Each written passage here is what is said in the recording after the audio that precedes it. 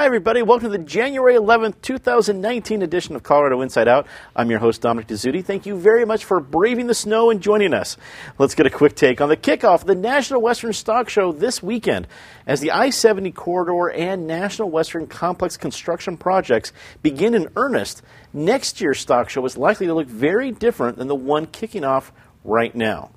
Patricia Calhoun from Westward, a big fan of the stock show. What do we think that's in store? I mean, is this kind of the last of the stock shows that we have grown to know it and as it looks and as it feels? Is it going to look and feel a lot different next year? It'll be a rotating, rolling change because the projects they're working on in one area will have to suddenly be adjusted for other parts of the show. But it's going to be a long, long project. So get out there and enjoy it now while you can still travel on I-70, still travel on Brighton Boulevard, and thanks for the great weather yesterday. Anyone who was out, that stock show parade with Dana Crawford as the Grand Marshal was a wonderful celebration of Cowtown heritage. And nothing beats that photo of a Longhorn in front of Union Station. That is the stock show. David Kopel from the Independence Institute and DU Law School.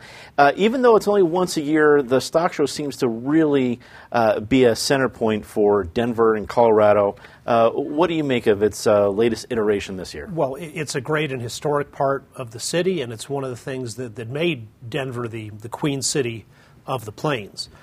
In terms of how much it's going to change, I probably predict maybe less than some other folks would, because in 1988, the voters approved a tax increase because the stock show was threatening to move to Texas unless they got a bunch of corporate welfare for reconstruction and buildings and things like that, and then it turns out a lot of that money didn't seem to go very far in upgrading or even adequately maintaining stock show facilities. So now I've got another corporate welfare tax to pay for it. So perhaps, as in the past, that tax will have little actual impact on the facilities of the stock show.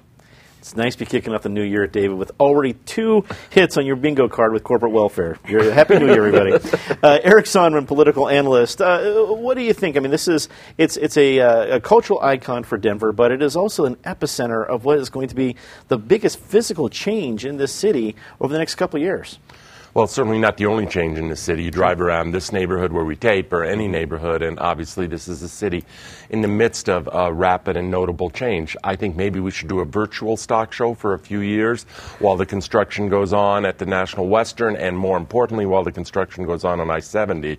Because I have a lot of confidence in the National Western people to manage the project. As Patty pointed out, it'd be sort of a moving target for a few years, but getting there is not going to be easy once that I-70 project really kicks in gear in earnest. I know there was worries it was going to go to Aurora, to the Gaylord complex, and maybe they can at least temporarily host it for a couple years. I get your point. Rounding out the panel, Natasha Gardner, articles editor of 5280. Natasha, wrap it up for us. What do you make of the big stock show kickoff happening this weekend? Well, I think there's this wonderful moment every year with the parade, which gives people a moment to reflect on what is the role of agriculture in this state. And we do it because there are literally cattle going down this corridor of power and money in the city. And for a moment, you have to sit there and say, how does this all come together? And with so much that has been changing in the city, it's nice to have those moments to pause and reflect, because literally an hour before that, the governor was giving his state of the state and talking about the future of agriculture. So to have those 2 moments in the same day really put a focus on this industry, which is vital to Colorado's economy. It was a heck of a Thursday. You had the governor doing his first State of the State. You had a new Broncos coach. You had Longhorns going down 17th. It was Denver. It was beautiful. Jared Polis was officially sworn in as Colorado's 43rd governor on Tuesday. In his first State of the State address, he outlined his policy priorities, including funding full-day kindergarten, closing corporate tax loopholes, and establishing a, quote, office of saving people money on health care. Patty, except for working on how he names offices, what did you take away from Governor Polis's first State of the State? Well, between the inauguration and the State of the State, what was, I think, most impressive was the feeling of optimism people were feeling just because of inclusivity. Polis never seemed all that warm and fuzzy, and he certainly did more so on his inauguration day and also during State of the State. I think genius for naming names, not just the office, to save people money on health care, but his daughter, who came up with the Happy Birthday Party, the political party, which we all should be charter members of. That was a great moment during his State of the State speech. He went hard on the all-day kindergarten that will be provided for free somehow through districts, short on financing, but definitely long on that will be the goal of the first year. In addition to providing more health care, saving people money on health care, which gets into more of the rural areas, the Western Slope, which has been hit so hard. He talked about that tax, evening taxes a little bit. Still a little vague on how to do it, but that was interesting. Climate change, a huge part of it. Environment, we are definitely going to see more oil and gas laws coming down. And then not much on transportation, which is still a huge concern for people in Colorado. But all in all, good speech. A little bit of bad poetry on the inauguration itself, but a good week for Polis. David, what did you think of the week overall? It's a State of the State address. It's not supposed to be a full-on policy list, but it states some priorities. Some critics mentioned that he didn't mention a lot of funding mechanisms, but the speech is only going to do so much. What did you take away from the first one from Governor Polis? That it was a good opening week for him in both the inaugural and the State of the State. As critics point out, he's got lots of ideas for how to spend money. And there is a lot of money around this year with the economy up and the effect of the Trump tax cuts actually add revenue to the state of Colorado. But other people point out that may not persist forever. You always have the problem of the legislature raising spending in good times. Then they've got new programs like, say, full-day kindergarten that might not be affordable in a recession. I think his best health care idea was to improve price transparency. That's something that doesn't inflict costs on the public and does make it easier for people to shop around and save money on different procedures. Obviously, if you've got a rattlesnake bite and you're going to the emergency room, you're not going to shop around. But there's lots of other things for which people can shop around, and price knowledge would hugely help. I worry that the rest of his stuff on health care may be like Obamacare, enacted with great intentions, but very much of a top-down, central planning hubris. And what we saw with his Obamacare thing was it did help millions of people, and it also harmed millions of people who lost their doctors, some of whom died. So it's a dangerous thing when you try to get into too much government management of people's individual health choices. Eric, in a previous life, you worked for Governor Richard Lamb, so you know intimately what goes into a State of the State address. When you're doing the very first one like this, what's some of the behind-the-scenes things? And I really like Governor Richard Lamb and Governor Jared Polis, two very different people, but what's some of the things that go into drafting a speech like that and what they're hoping to get out of it? Well, once you're a mature governor, once you've been in office for some period of time, you get input from so many people, all your cabinet members, your senior staff. There's a jockeying for, which issue is going to get mentioned and what order they're going to get mentioned in. I think for an initial speech, such as what we saw this week, it's a little more. Polis clearly had a speechwriter or some help crafting it. And by the way, I thought it was a well-done speech. I thought he rose to the occasion. I thought he filled the podium. Some new governors can look small in the office at the very beginning. Jared Polis did not look small this week. I thought he rose to the moment. He filled the podium. I think it was probably more of a statement from him and a select few key writers and advisors as opposed to the hodgepodge, because quite frankly he's just been putting together his team, and even to the extent he has cabinet members, they've been on board for a week or 10 days or something like that, and some of those departments are still vacant. Having said, I thought it was a good speech, a speech well done. I thought the inaugural came off well. If you were part, I noticed of all the prayers, of all the poetry or whatever, unless you were like a mainline Christian, there wasn't somebody necessarily there for you. There was somebody there for almost every other faith affiliation.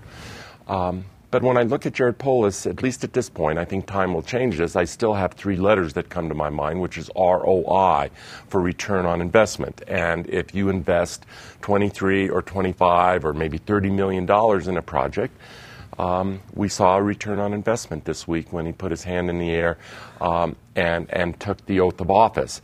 It boggles my mind to a certain extent that, how Democrats, so many Democrats who get out of bed every morning railing against the influence of big money in our politics and are just fine, not just with Polis' gubernatorial candidacy, but with Jared's whole career. That said, it was a historic moment. He rose to the occasion, and I wish him well.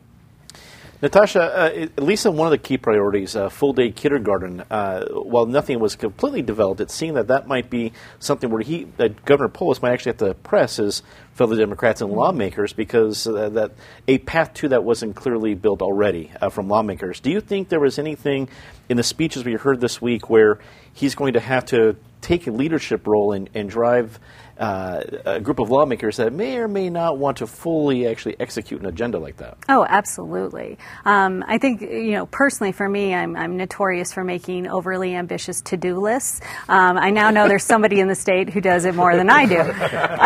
However, there's every reason for him to be overly ambitious with the control that they have at the state legislature. He has a lot of people behind him, but as you point out, that doesn't mean that they're all exactly on board with the same plan that he has. What I think is interesting is as he was putting out that list, and none of it was big surprises. This is what he was campaigning on. But as he was putting out that list, I didn't get the sense that he hadn't been thinking about it, that it's just a dream, in the way that we've seen some more national campaign promises sort of come about. These are things that he and his team have been working on. I think we're going to see policy starting to roll out very quickly. I think we're seeing coalition building between his team and the rest of the legislature to make this happen. And of course, the big question will be, how do you fund it all, which will be what dominates his term as governor. Should be fun to watch. This week saw the appointment of more state legislators to fill vacant House and Senate seats. Jeff Bridges was named to fill the state Senate seat vacated by Daniel Kagan, and another, Meg Freilich, will fill Bridges' former House seat. A Republican committee will fill a House seat since Representative Bob Rankin will be tapped to fill Randy Baumgartner's Senate seat. A Colorado Sun report this week showed that 1 in 4 state legislators were serving thanks to a vacancy appointment at some point in their legislative career.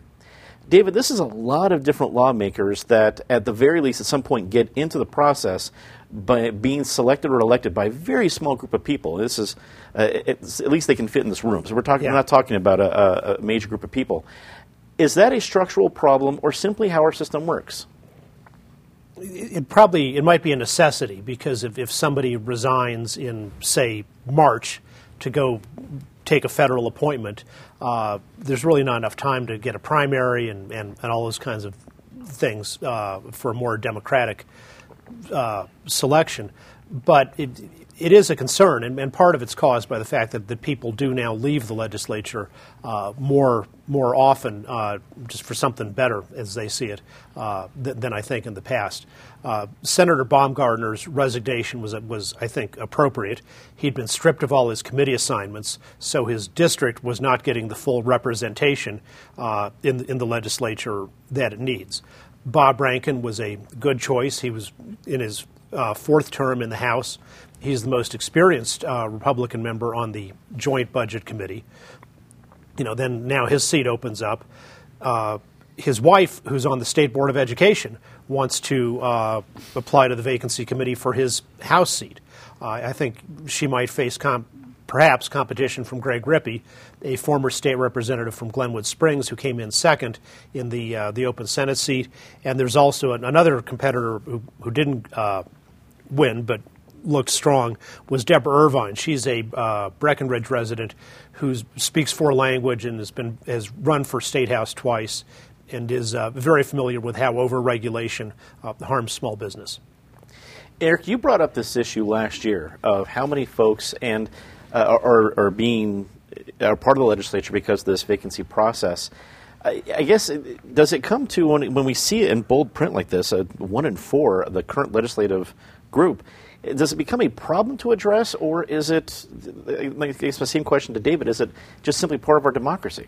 Well, it's been part of our system around Colorado for a very long time, but it seems to be accelerating for reasons David expressed. I think I disagree with David's conclusion, but his analysis is right. People are moving on. And as term limits get near to a legislator, they start looking around. Okay, maybe I can grab a Senate seat Somebody left to be elected a county commissioner when they were elected a county commissioner in Larimer County, et cetera. So everyone's sort of looking for their next move. I don't think it is terribly healthy. It is not small d democratic. When there's a vacancy in Congress, a Colorado vacancy in Congress, doesn't happen that often, but there's a special election. If there's a vacancy in the U.S. Senate, we give the governor the right to fill that seat pending the next election. But a vacancy in Congress is filled by a special election. Congressional districts are, round math, 8 times as large as a typical state house district in Colorado. If you can have a special election in a congressional seat, I'm not sure why you can't in a state house or state senate seat. Just a microcosm. Those 3 names you mentioned, Daniel Kagan, Jeff Bridges, Meg Froelich. I mean, Dan Kagan became a state representative first through the vacancy process, then moved on to the state senate. Jeff Bridges now became, and Jeff's a good guy, but he became a state senator through the vacancy process. Meg Froelich, and it almost becomes a house of cards, pun not intended vis-a-vis the TV show, but it becomes a house of cards where it builds on itself. One resignation triggers several cards falling. I don't think it's terribly healthy. I'm applauding the Colorado Sun for initiating this discussion. Natasha, if anything, it bolsters the reputation for what we've called at this table the arcane process of caucuses. Because, why go to someone's house or, I guess, at this point, a gymnasium at the local school to be part of the, who stands in what corner for what candidate, or who's going to vote for their local and candidates. But those are these small groups of folks who are the committees who are naming these people. So there's more power in these caucuses and these little smaller committees, these gymnasiums, than we may have thought. What do you think? Well, especially when you consider our number of independents in the state. So those caucus members, these are the party faithful, the people who go to every meeting, who are so involved. It's wonderful that they're that engaged, but it doesn't mean that they necessarily represent the independent voter who might have voted in a reappointment or a new appointment election. I think that's what's interesting about both, Eric bringing it up at this table and the Colorado Sun coverage is the more people know about this, I think the better. The more the voters know, okay, if I want to get involved in this sort of appointment, then I need to get involved in the party in a different way that I have been in the past. And then, of course, we need to look at the advantage that this gives. Once you've been appointed for the upcoming election, that's an incredible advantage. And so what does that mean within communities, especially as we, always talk about campaign finance, as we always talk about how these campaigns are run. That's something I'd like to keep my eye on as well. Patty, is this the new, running for legislature in Colorado for dummies? You don't have to really run; just wait for someone to resign and influence 2 or 3 dozen people. Wait for someone to do something really, really stupid like Kagan or Baumgartner. If they had left when first the inability to use the right bathroom, the inability to keep his hands off someone's rear end, if they had resigned when that came up, we would have actually been able to have elections for those seats. So that's one of the issues. Giving credit where credit's due, I think Lynn Bartles was the one who first noticed just what percentage, and it was right after the election, what percentage of the legislators had started by appointment. I hope when they test people out, they make sure they know which bathroom to use. And I'm pretty sure Lynn's watching, so if you were first on that, Lynn, my apologies. Lynn Bartles gets the credit, so we'll spread that around appropriately. With Colorado Republican Party Chair Jeff Hayes announcing he is stepping down, a variety of political leaders are thinking of running. State Representative Susan Beckman confirmed that she is in the race, and U.S. Representative Ken Buck confirmed he is considering a run for the position as well, but has no intention of leaving D.C. to do it. Eric, the position of a party chair, especially in a state, has diminished, or at the very least changed dramatically over the last several years. Can it be done from Congress, not even in the state? Roy Romer was head of the Democratic National Committee, a D.C. operation, while he was still governor of Colorado, so I assume that plane flies both directions. Yes, it can be done. I can't quite figure out why Ken Buck would want to do it. For that matter, I'm not really sure why anyone would want to do it. This is, I think of the Broncos hiring a new coach yesterday for what is essentially a rebuilding job. Well, the rebuilding job on the Colorado Republican Party makes the Broncos' rebuilding job look rather tame and easy by comparison. This is a party, that just lost everything. That, with the exception of Cory Gardner, who is very severely threatened come 2020, has no toehold in Colorado. And it's a party that really needs to reassess and refine itself and decide if it wants to just elect true believers in primary elections who then get slaughtered in November, or whether it wants to be a viable, competitive political party in a state that's rapidly changing away from a lot of Republican thought and Republican demographics. So it's not an enviable position. And if Ken Buck wants it, more power to him. Susan Beckman is an able person as well. I'm not sure it's a job I would seek. Natasha, how relevant is a state party chair nowadays? Extremely relevant. I mean, with the full slate of a ballot, they have a lot of races to weigh in on. As we're talking about this, the Kenny Rogers singing The Gambler sort of playing in the back of my head. I mean, that's the person you need. You need someone who can read the cards so perfectly to figure out not only what the GOP is in Colorado, but perhaps a national sort of standard or movement of where the future of this party is. Who that person is and who wants to take that job, who wants to be the gambler, it remains to be seen.